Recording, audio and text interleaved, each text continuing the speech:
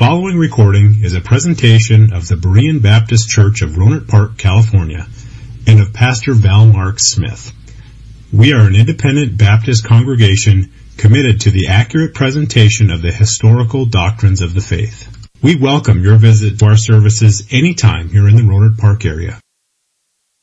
Now I'd like for you to open your Bibles, if you would please, to Genesis chapter 22. We are in a transitional period. We've just finished up a series about heaven after 16 weeks of preaching on that subject. And we have a new series that will start in 2 weeks. That is on the Ten Commandments. That's what we're going to study throughout the summer. And so we're in this transitional period, and it's very fortuitous for us today that it's Father's Day, because it gives me the opportunity to look at this great text that we have in Genesis chapter 22. This is a chapter that stands alone in its importance. This Old Testament text is rich in its implications that take us deeply into the doctrines of the Christian faith. Some have said that this chapter is the most sublime of all that we find in the Scriptures, and that's because it does set forth so many truths in it. We could actually spend months talking about the doctrines that come out of Genesis chapter 22. For the past several weeks, you've noticed in your bulletin that the articles have been reprints about on the exposition of John 3:16. That is perhaps the Bible's most famous verse. The reference for John 3:16 is loved by many, many people. You see it sometimes on signs that are held up at ball games. You ever watched a ball game and you see when the camera pans the crowd that somebody will hold up a John 3:16 sign? You remember the guy that had the rainbow hair? That it seemed like he would always be in a very conspicuous place. They tried to avoid him, but the camera would pan the crowd, and there would be this guy with rainbow hair holding up a sign that said John 3:16. I always wondered what happened to that guy. So I looked him up the other day, and I found out that he's serving 3 life sentences for kidnapping.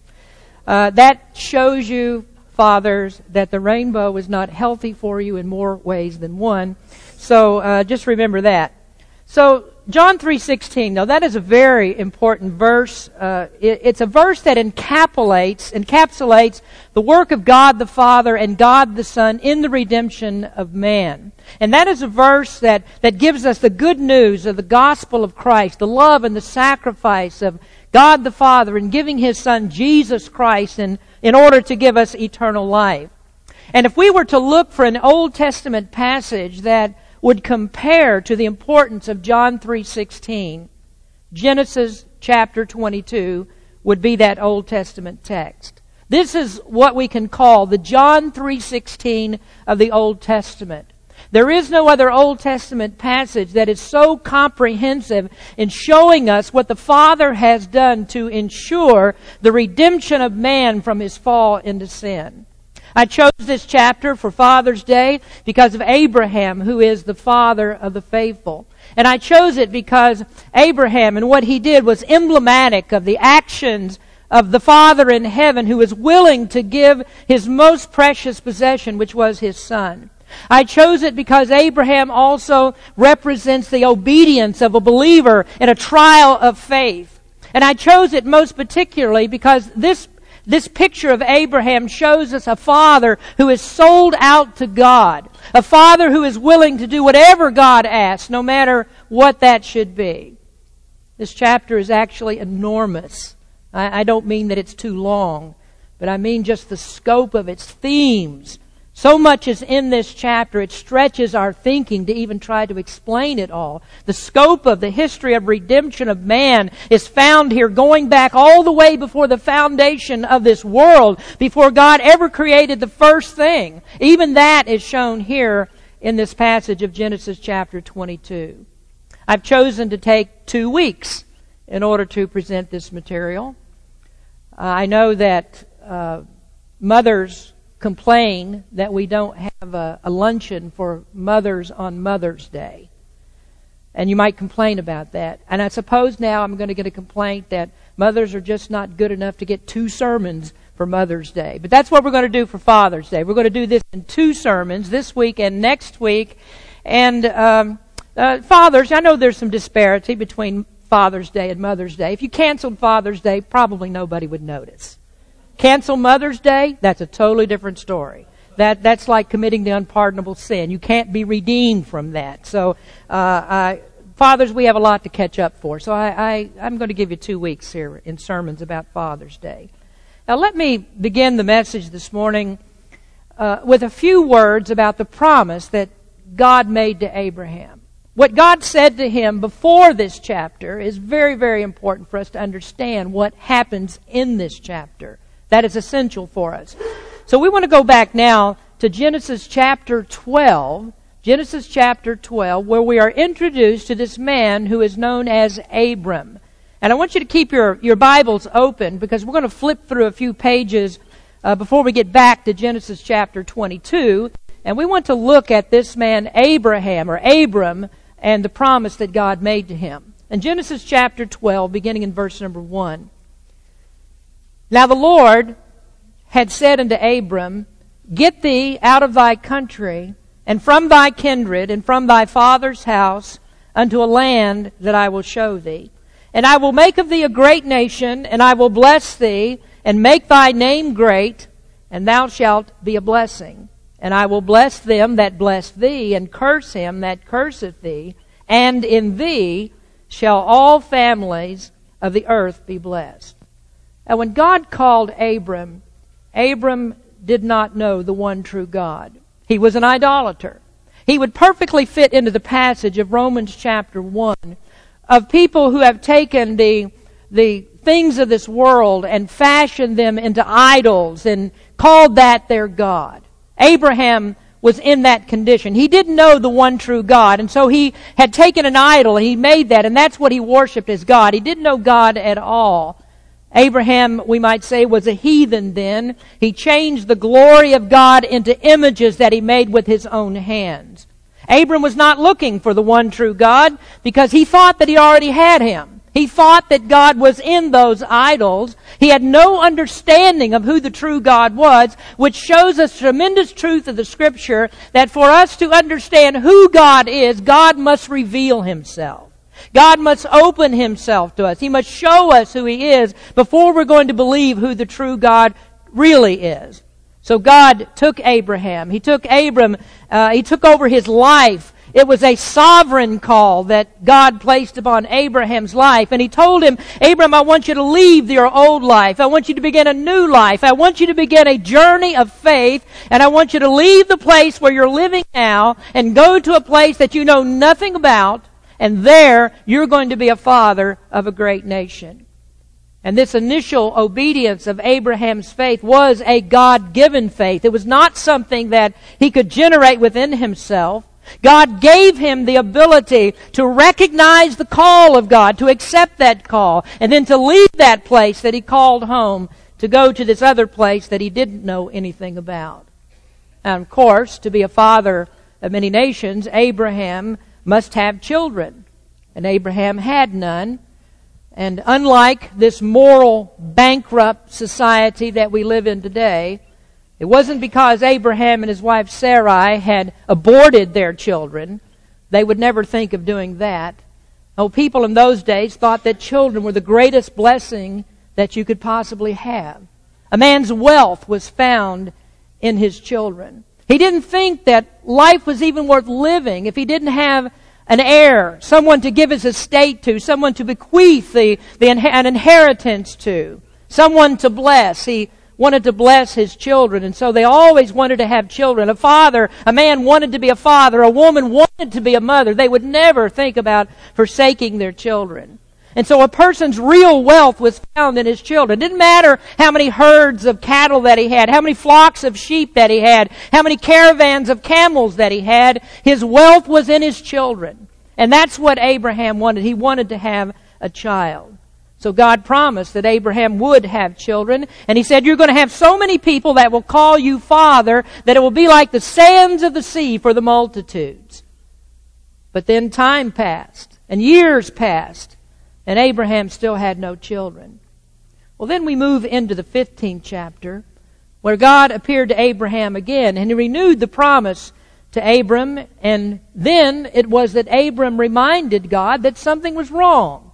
There still weren't any children. After all this time, there still are no children. So he said to God, "Where are the children that you promised? If I should die, I don't have anyone to give my estate to. No one's going to receive my inheritance but a servant in my household." Now, as valuable and as faithful as Abraham's servant was, Eliezer, as valuable and faithful as he was, that was not what Abraham expected. He didn't expect that his servant would receive his inheritance. And so God told Abram, "You don't need to worry about that. The promise is secure. A child is forthcoming." And so in verse 4 of chapter 15 it says, "And behold, the word of the Lord came unto him, saying, This shall not be thine heir." In other words, this servant of yours, he's not going to be your heir. But he that shall come forth out of thine own bowels shall be thine heir. And then verse number 6 says that Abraham believed God. And there it says that his faith was counted for righteousness. And in that statement we find the Bible's signature method of salvation, that we are saved by faith, by the righteousness of God in faith. That's the way that we become children of God, believers in God, and God counts that faith as righteousness. Not faith itself, but faith in what the Almighty God can do. That is the faith that's counted for righteousness. So Abraham believed God, and God said that this is a justifying faith, and that faith of Abraham became a great example for us, because we go into the New Testament and we find that the example of saving faith is Abraham in Romans chapter 4 and in Galatians chapter 3 and in James chapter 2. We learn about justifying faith, and that faith is always tied to Abraham. Well, now we go on to chapter 16, and here we find a time of weakness in Abram's faith. A child had not been born. Abraham was now 86 years old. His wife Sarah was 76, and it was too late for children. And so Sarai thought that she needed to help God with this promise, and so she cooked up an ungodly scheme whereby Abraham could have a child with her servant named Hagar. And from that union there was a son born. His name was Ishmael, but he was not God's promised son. Many nations would come from him as well, but those nations became a thorn in the side of God's people. And it's always been that way since that time. God is not pleased when people want to interrupt His plans and want to change His plans and do things for Him. Because you see, God was waiting for a time when it would be totally impossible, naturally impossible, for Abraham and Sarai to have a child. He was waiting for a time that when this baby would be born, that no one could ascribe it to anything but a miracle that came from God. And this is what God did. In the 21st chapter, there was a son, the promise that came. He was a miracle baby. And you hardly need me to tell you what that's emblematic of. That there was another great miracle birth that took place in Scripture. That's in the New Testament. That's when Jesus was born. An even greater miracle when Jesus was born of a virgin. And so the miracle baby of the Old Testament is in chapter 21. Isaac was born. By that time, Abram's name had been changed to Abraham, which means a father of a multitude. He was 100 years old, and his wife Sarah was 90 when Isaac was born. None of us can imagine, after waiting for so long and experiencing such a great miracle, what that child meant to Abraham and Sarai. That there is no way that we can understand how much this very, very special child meant to them and the promise that was attached to it. I'll talk more about that next week. But for today, I want to spend the rest of our time talking about the Old Testament pictures that we find in Genesis 22 and the New Testament doctrines that they represent. Now, next week we're going to look more at the application of this story. And today what I want to do is to give you an overview of how this chapter pictures great truths that are brought out even further and help us to understand even more in the New Testament. Now, the Old Testament pictures, there's a word that we use for that in theology, and the word is simple. It's called a type. And that's what we're going to talk about today, the types that are in the story. The story presents types, and that means representations of great truths. And the Old Testament is filled with these types, which tells us that the Old Testament prefigures, or it symbolizes truths that are found in the New Testament. The symbol is known as the type, and then the fulfillment of that symbol is known as the antitype.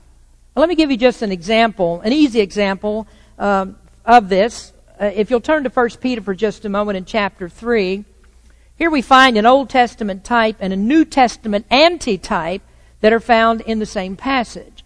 The Greek word for antitype is actually found in this particular passage. 1 Peter chapter 3, beginning in verse number 18. It says, "For Christ also hath once suffered for sins, the just for the unjust, that he might bring us to God, being put to death in the flesh, but quickened by the Spirit, by which also he went and preached unto the spirits in prison, which sometime were disobedient, when once the long-suffering of God waited in the days of Noah, while the ark was a-preparing, wherein few, that is 8 souls, were saved by water. The like figure, that is the Greek word antitupon. It means antitype.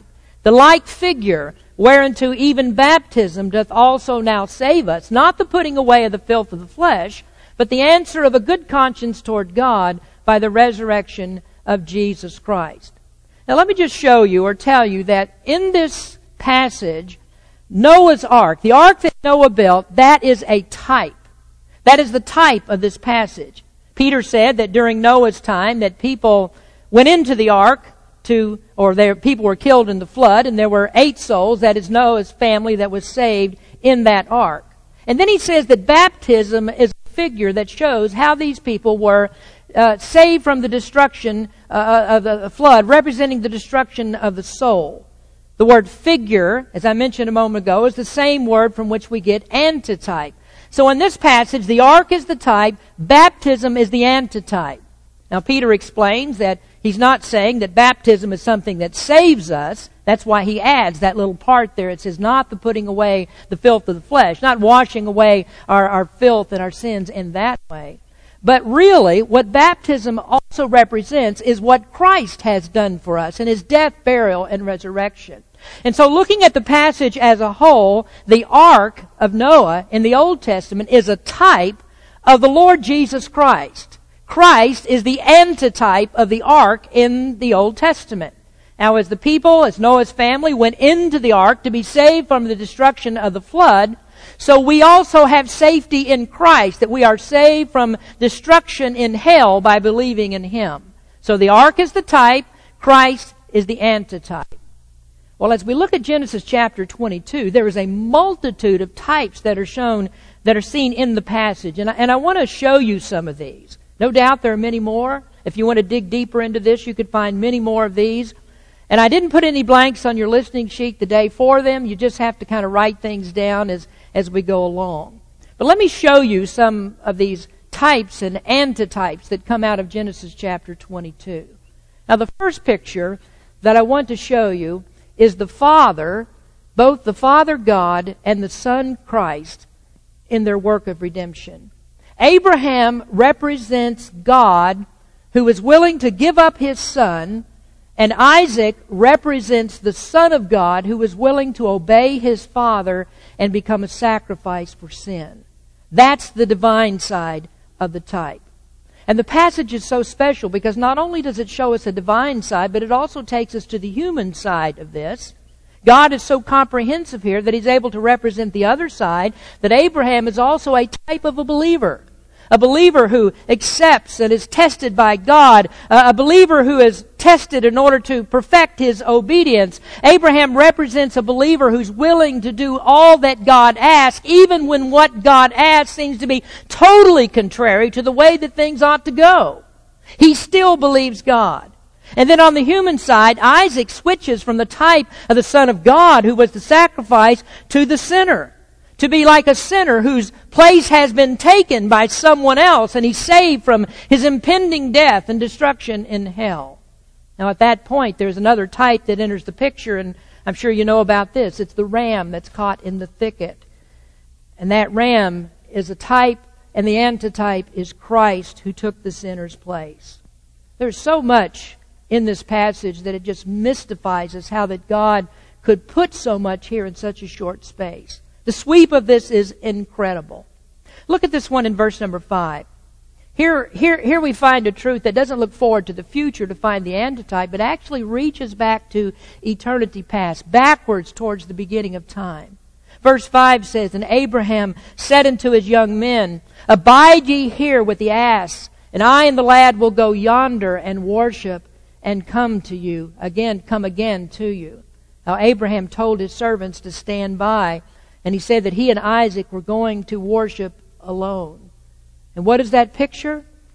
Well, it shows us that there is a transaction that was to take place between the Father and the Son. And there weren't any others that were party to it. There is no consideration for anything else but what the Father and the Son would do by themselves.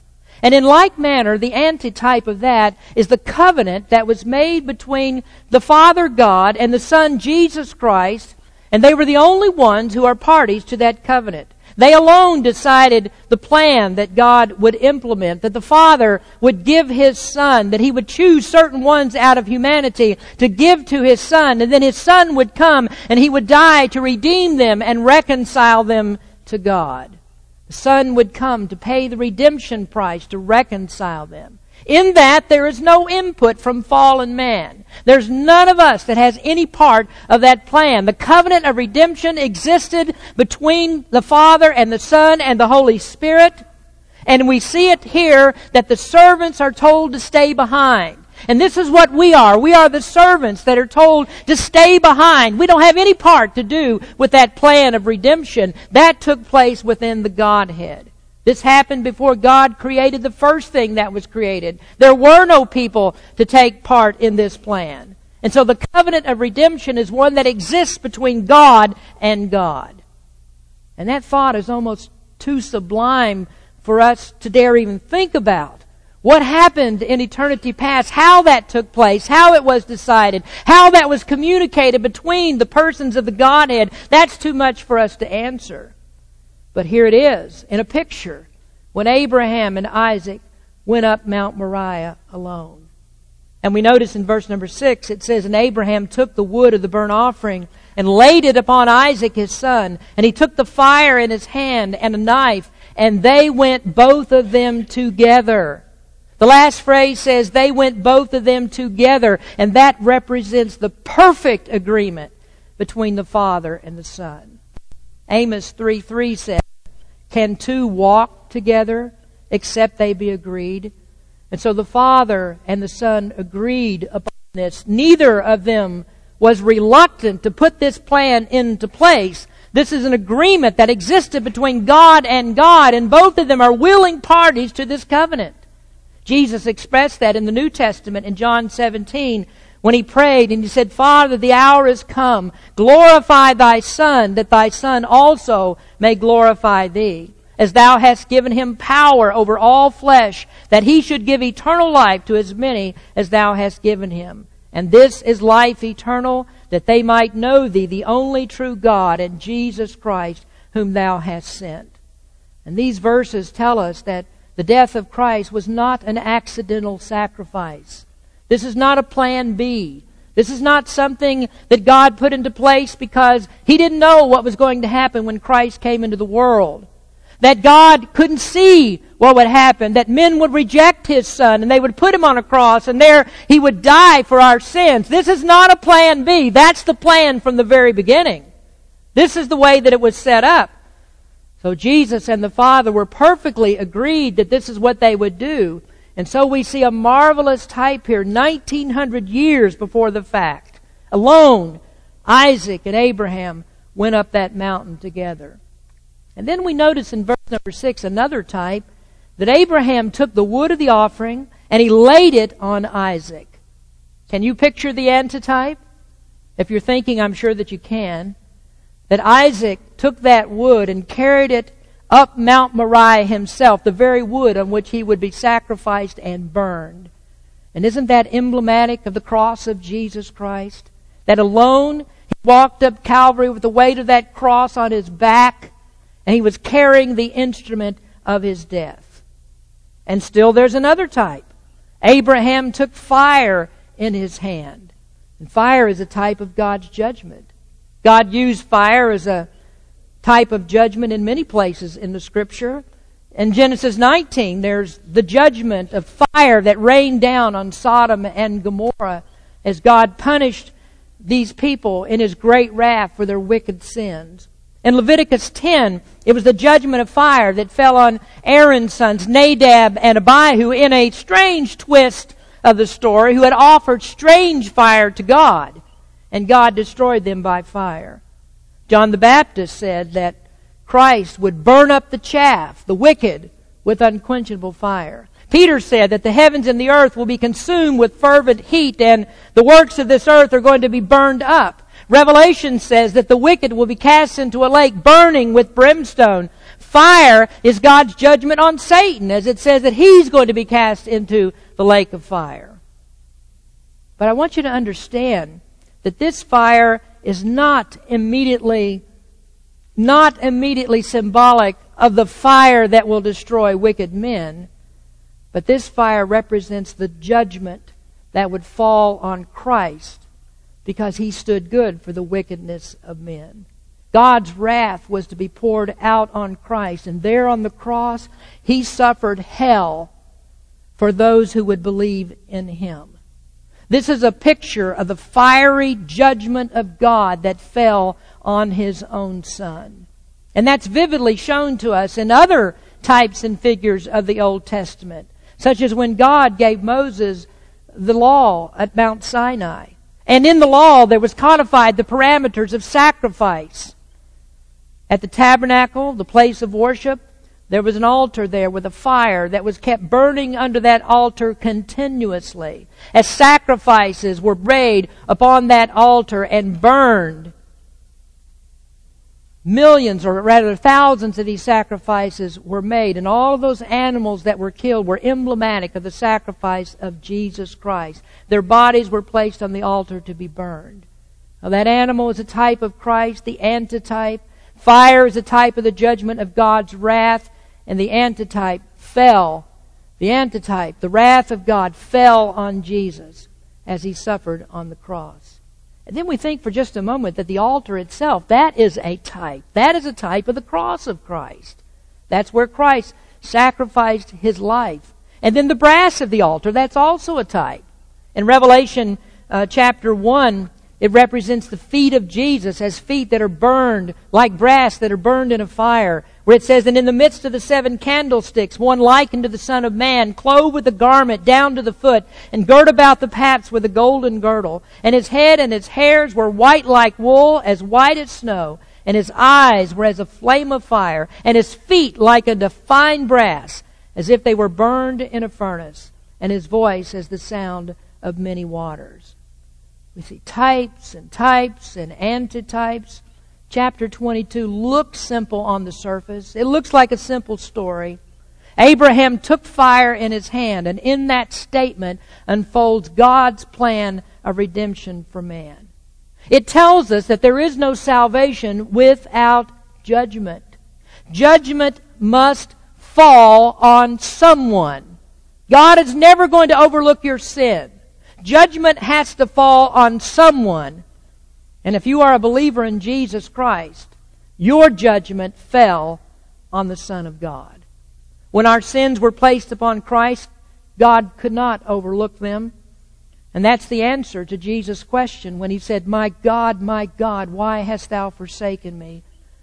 And He was forsaken because He had to take the punishment of our sins that were placed on Him.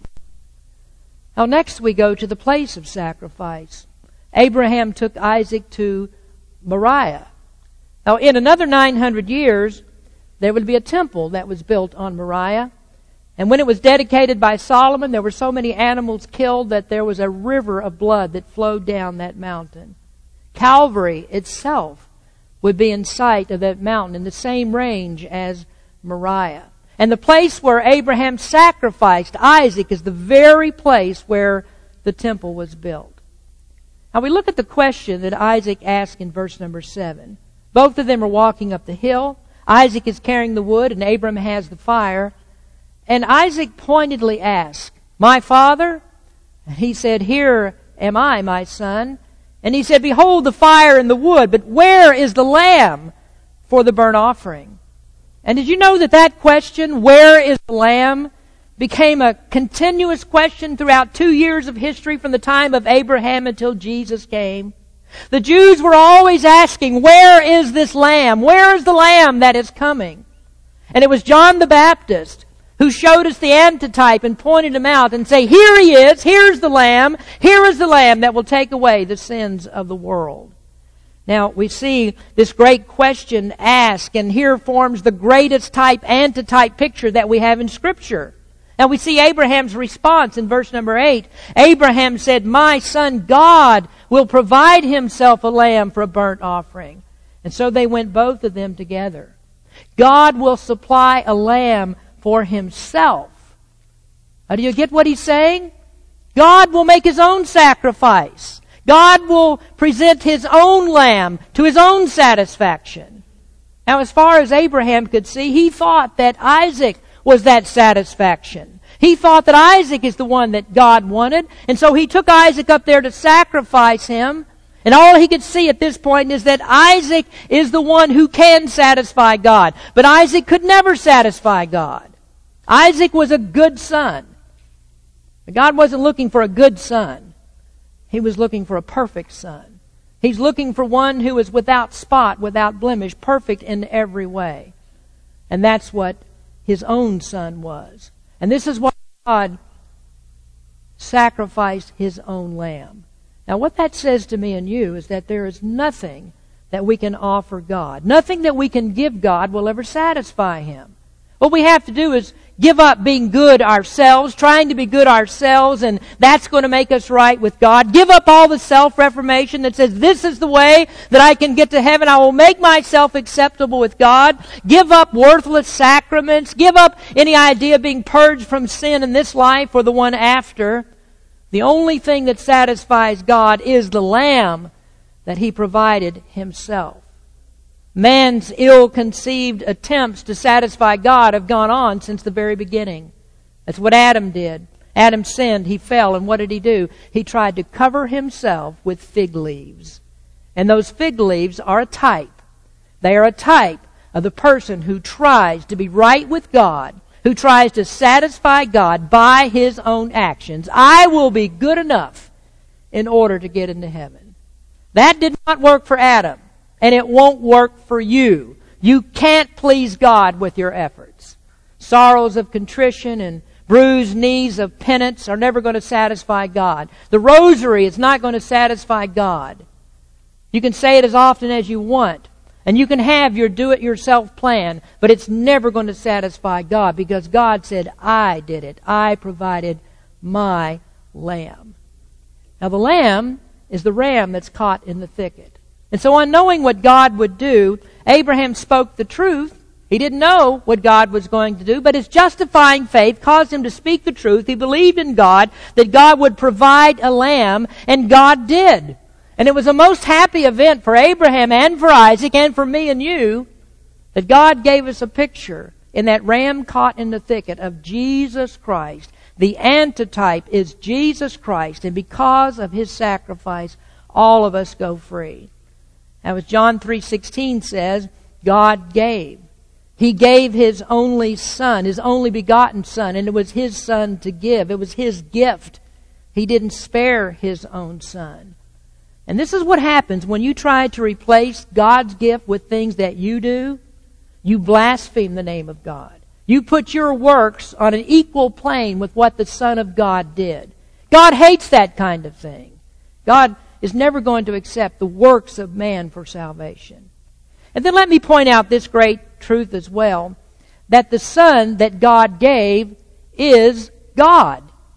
That He is the eternal God. He is co-equal, co-eternal, co-existent with God the Father. And this is what Jesus said, I and my Father are one. And He said, I give my life for the life of the world. So this is God giving Himself. God gave Himself for our sins.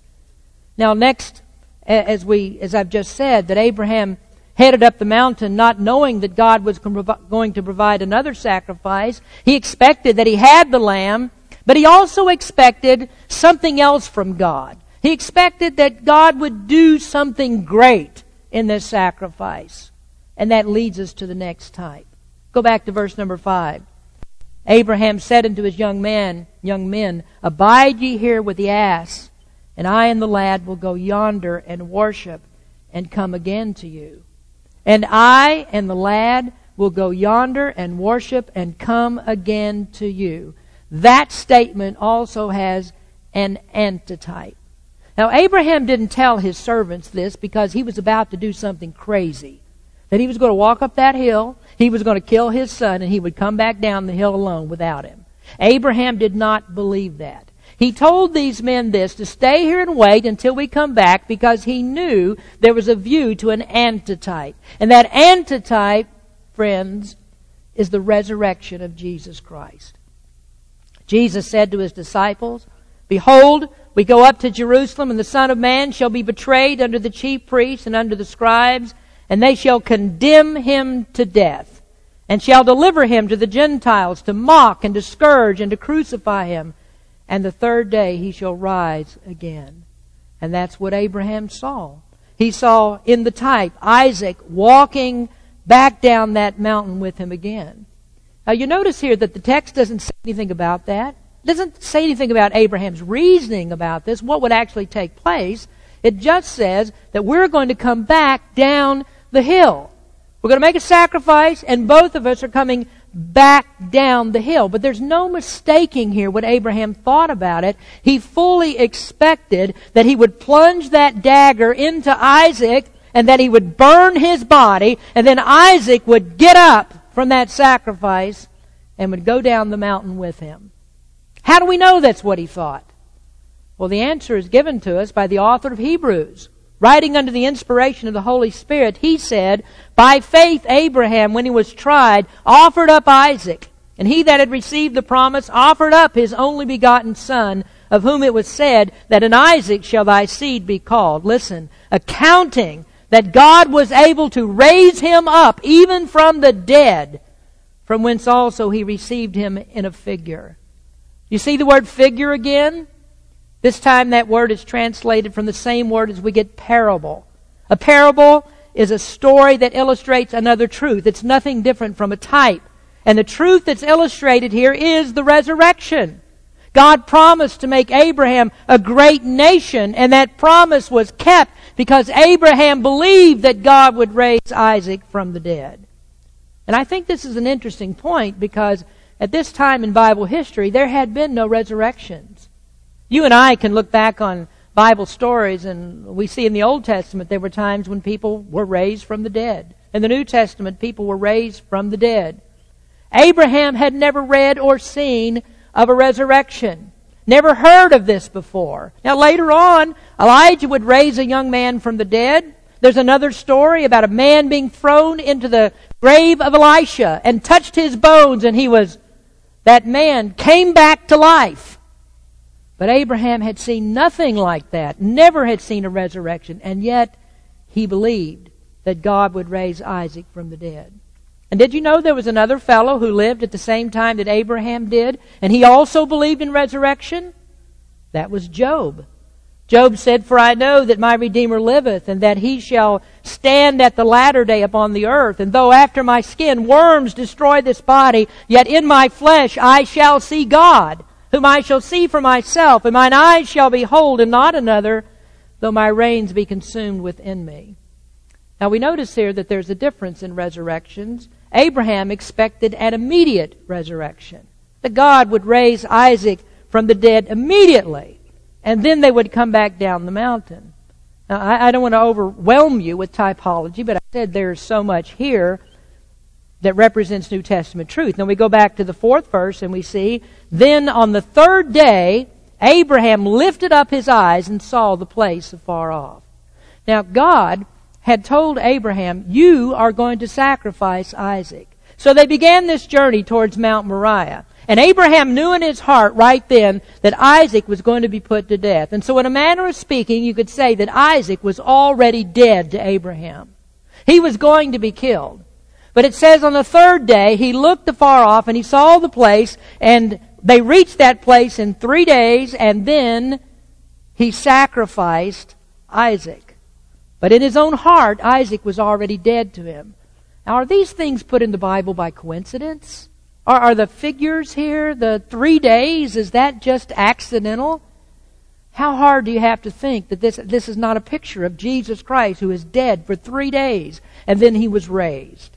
And this is what Abraham looked forward to. That's in the redemptive plan of God. And so first we see the immediate resurrection of Christ, and then there's also in this the teaching of the resurrection of believers. The Job passage states it a little bit more clearly to us, but we can also see it in Genesis 22 if we think just a little bit deeper. Because we think about this, what does immediate mean to God? Well, immediate's a function of time, isn't it? Immediate doesn't mean anything to God. Doesn't the Bible say that one day is like 1,000 years to God? He doesn't dwell within time. God is outside of time. So immediate doesn't mean anything to Him. When He says it, it's done. He's outside of time. There is no waiting with Him. And so when He says that something is going to happen, it's as good as done, because He's not dealing with time. And so Abraham looked at this, a promise of the resurrection. This is going to be done. And this is real faith in God's promise that He would make him a father of many nations. He would return with Isaac, and the promise would be true. And do you know why Abraham believed it? Because not only did Abraham have a justifying faith, but he also had a working faith. That is so important. We must have a working faith. He'd already seen what God could do. Remember that miraculous birth? He could look back to see, this is what God can do. Sarah had a child when she was 90 years old. That's what God can do. And can't we see in this also a miracle of spiritual rebirth? What does God do? He takes a sinner that's hardened, dead in his trespasses and sin, and brings him to life by the power of the Holy Spirit to receive the preaching of the gospel of Christ, to place his faith in Jesus, a justifying faith. Now, what I'm trying to tell you here is that we have just a beautiful story and a powerful story, an all-encompassing story. We're looking here as Abraham represents Father God. And actually in the story, Abraham is the most prominent. And you know, there are people who dispute that, and they think they ought to dispute it, because the person who's supposed to be most prominent in the story is Isaac. Because he represents Christ. He's supposed to be the most prominent. But this story is not really about Isaac. It's about Abraham. And Abraham represents our Father God. And you don't need to worry about the Son being slighted because we say this exalts the Father God. Because did you know that when God the Father is glorified, so also is Jesus Christ? When you glorify God the Father, you glorify His Son, Jesus Christ. Now, as fathers, don't we want to be like Abraham? As a father, wouldn't you want your life to be a picture of the Father who is in heaven? Wouldn't you desire to have the love of the Father? A love like God has? Wouldn't you desire to have the compassion that God has? Wouldn't you have the desire to love your children as God loves His children? Now, we pray to heaven that some good men will look at this text today. They'll look at the story and they'll say, I want people to look at me and see in me a type of the Father God. I want to be like Him. And that's our goal here. It's for fathers to model the love of the Heavenly Father. And I do hope that's the kind of father that you want to be. A father that people can look at and say, he must be a believer. He must be a Christian because of the way that he loves, because of his compassion, because of the way that he treats people, because he even loves his children and his family so much. That's the kind of father that God wants us to be. That's why Abraham is such a great picture for us. He shows us what God is like. Let's pray. Heavenly Father, we come to you today thanking you for this great story that we read in Scripture. This is far beyond what we could have ever devised ourselves. No man could ever tell a story like this. No man could ever put these kinds of things together that would present so many pictures of future events and the work that you did in redemption. Lord, our hearts are amazed at the God that you are, the love that you have, the sacrifice that you made, that you gave your only begotten Son. Now, Abraham had his son spared in the end. We know, God, you did not spare your own Son. You sacrificed him, gave his life for us. And we thank you, Lord, for the salvation that we have in him. Help us today that we would be fathers that would look to that great sacrifice that was made by the Heavenly Father, and we would say, I want to be like that. I want to have the kind of love that God has. I want to have the kind of faithfulness that God has and that Abraham had. Lord, we just pray that you'd lead us to that today. Open up our eyes to the truth of your word, and we give you the praise for it all. In Jesus' name we pray. Amen. If you are familiar with the way that the Apostle Paul presents his writings in the New Testament, you would recognize that in the first part of his epistles, Paul lays down the doctrine. And then when he's finished laying down the doctrine, then he presents to us the practical aspect of it. What must we do because of what this doctrine says? Now today I told you in the beginning that chapter 22 of Genesis is enormous. And so this is why I have to split it into 2 weeks. Today I've laid down the doctrine for you. Next week we look at the practical application of that doctrine. What must we do because of the faith that Abraham had in God and the pictures that were shown by that faith? What must we do? And that's what we look at part number 2 next week. Now here's the strange thing about people listening to sermons, is they want to do away with the doctrine. But skip over the doctrine, just get us to the place that, what are we supposed to do? And it's always doing. But there is no good foundation for doing unless you know the doctrine that supports what you do. And this is where I think churches fail. They fail to lay down the doctrine without giving us the proper response, or showing us what the proper response to that doctrine is. So I hope next week that you'll come back and you'll want to hear the application of Abraham's tremendous faith that he shows us in this 22nd chapter. We'll sing another verse of our song. I've given you enough information today that you could know that Jesus is the only way that we can be saved from our sins. We must believe in Him. He's the one-time, all-time sacrifice for our sins. We must trust Him. Thank you for listening to this presentation of the Berean Baptist Church of Rohnert Park, California. If you would like further information about our church, please feel free to call us at area code 707-584-7275 or write to us at Berean Baptist Church, 6298 Country Club Drive, Rohnert Park, California, 94928. Additionally, you may visit us on the World Wide Web at www.bbaptist.org.